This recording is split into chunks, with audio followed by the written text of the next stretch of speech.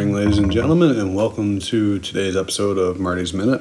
I'm your host, Marty Pasternak, and thank you very much for tuning into this very special announcement episode, if you will. And just like always, I'm going to start with a quote before I get into anything. My quote goes, "Warriors are not the ones who always win, but they're the ones that always fight." And I am a fighter through and through, folks. I always have been, always will be. The problem with me is I don't always fight the right fights, or more importantly, I don't always fight the right way. And today I kind of plan on changing that. So, as I promised, today is announcement day. Before I get into the actual announcement, I have to acknowledge some of the absolutely amazing fighters that I have known throughout my life, because I've known a lot. And a lot of these men and women have fought the exact same opponent. And the first one I want to acknowledge is my friend Gary Boots. This guy was a good friend of mine for several years when I was still living back in Buffalo. When I moved out to Syracuse, him and I got really close, a lot closer. Gary was diagnosed with stage 4 lung cancer. And Gary fought as hard as he could. And he was not always the guy with a smile on his face, but man, did he have a big heart. We went on a camping trip the August before he died. He passed away in October. This kid, he was older than me, but this guy, stage 4 lung cancer, been going through chemo, was not doing well, was whittling away. And he wanted to throw on his pack and frame and go hiking deep into the woods. And he never wanted to have other people feel pain for him. He just wanted to keep it for himself.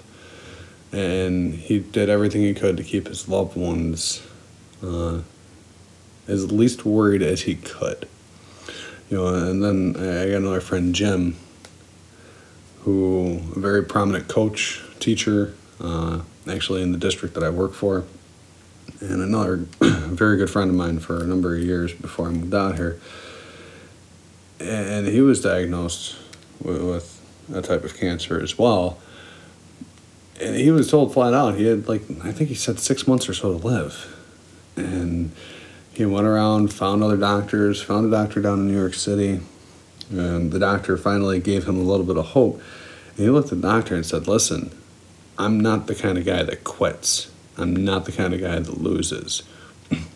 We're going to do this, and you're not going to lose." And, I'm happy to say that he's still fighting the fight, but it has been a lot longer than 6 months. It's been, I think, closer to 6 years, actually. And he's still fighting that fight. And he's been cancer-free a couple of times. It's come back. He actually, from what I know, is going down to New York City for a chemo treatment here soon.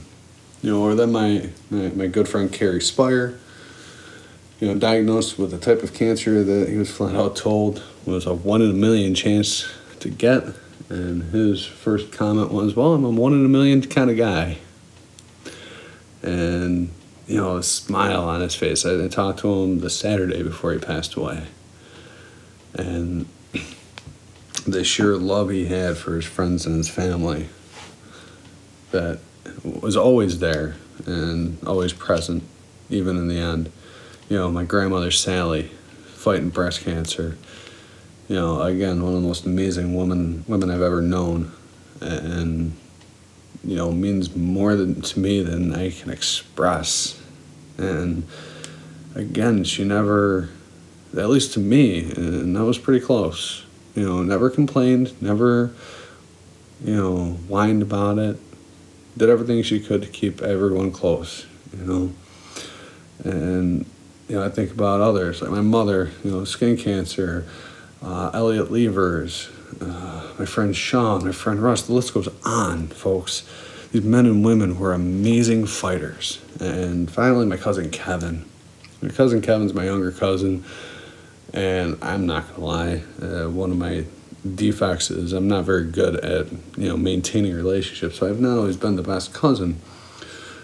But about 5 years ago, he was diagnosed with prostate cancer. And not only did he continue to fight, but he continued to live. He's got a beautiful family now, 3 wonderful children, amazing wife. And through all the pain and through all the agony and through all the suffering, the surgeries, the chemo, the scares, they're insisting on living life. I think about these men and women and the fight they've had. And again, I go back to I've always been a fighter, but I have not fought the right things. So a couple weeks ago, I picked up a book.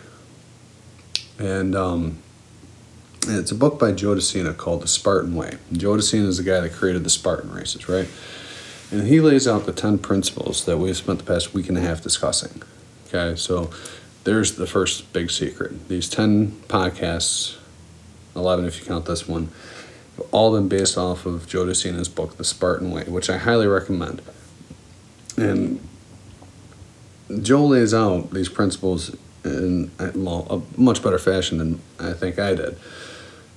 But he challenges his readers not only to better themselves, but by upping their game and putting a little more skin in the game, as my uncle has called it, like he stated in his book.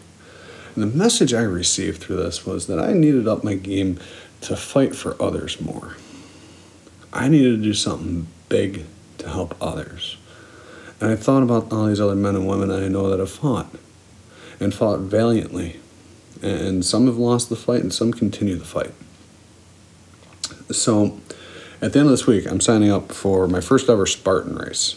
And I've told you I've done a couple of obstacle course races before, literally a couple, 2. None of them which have ever been a Spartan.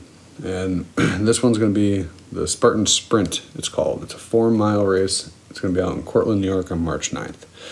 And I'm kind of excited about it. And an idea that I got from Joe's book was to start a fundraiser for this race. So from now until March 9th, I'm going to start raising money for an organization called Camp Good Days back in my hometown area of Western New York. And Camp Good Days does things not only for people that are fighting cancer, but especially their families, because a lot of times their immediate families are the ones that are suffering the most, and they're fighting right alongside. And a lot of times they I don't want to say get overlooked, but they kind of get overlooked, especially young kids. In Camp Good Days, they actually bought each of my little cousins Christmas presents this year. They got them tickets to go see our hometown team, the Buffalo Sabres, so Kevin could take his kids out there. And they do some amazing things for people fighting cancer and their families. So I want to raise money for them, but that's not me upping my game. Like I said, I've already done 2 different 3 to 4 mile obstacle courses before, so I want to challenge everybody that listens, everybody that follows me on social media, everybody that I run into at work, everybody I run into on the street. And I want to push myself to do something impossible, or at least in my head has always been impossible. So if I get $5,000 raised for Camp Good Days by March 9th, I'm not only going to run this 4-mile race, but I'm going to find a second Spartan race somewhere across this wonderful country of ours and sign up for the next level up. I forget if it's the Beast or the Super. I think it's the Super, which is an 8-mile race. Okay? And that one's going to be a hell of a lot more challenging and involve a lot more training. But then, if the people that hear this or the people that get this message really push and really donate to this organization and raise upwards of $10,000 or more, I'm going to try to complete the trifecta, it's called, which I run the 4-mile, the 8-mile, and then I do a 13-mile. It's a half marathon obstacle course. I've never even attempted anything close to this. The longest I've ever even traveled by foot for exercise has been 6 miles. So I am nowhere near where I need to be for this, which means I'm going to have to train a lot. I'm going to have to work really hard, and I'm going to have to fight each day. Whether it's through my diet, whether it's through my training, whether it's just through the soreness and the aching, I'm going to have to fight to achieve the impossible right? Because for me, running 13 miles or performing a 13-mile obstacle course race is impossible in my head. And I'm learning that the impossible is only a state of mind. But I'm going to do this because these men and women that I've listed, and I'm sure plenty of men and women in your life have fought for the impossible, to live a cancer-free life, to enjoy their life without having to deal with chemo, without having to deal with surgeries, without having to worry about getting sick or seeing family. They've pushed and fought for that. This is the least I can do.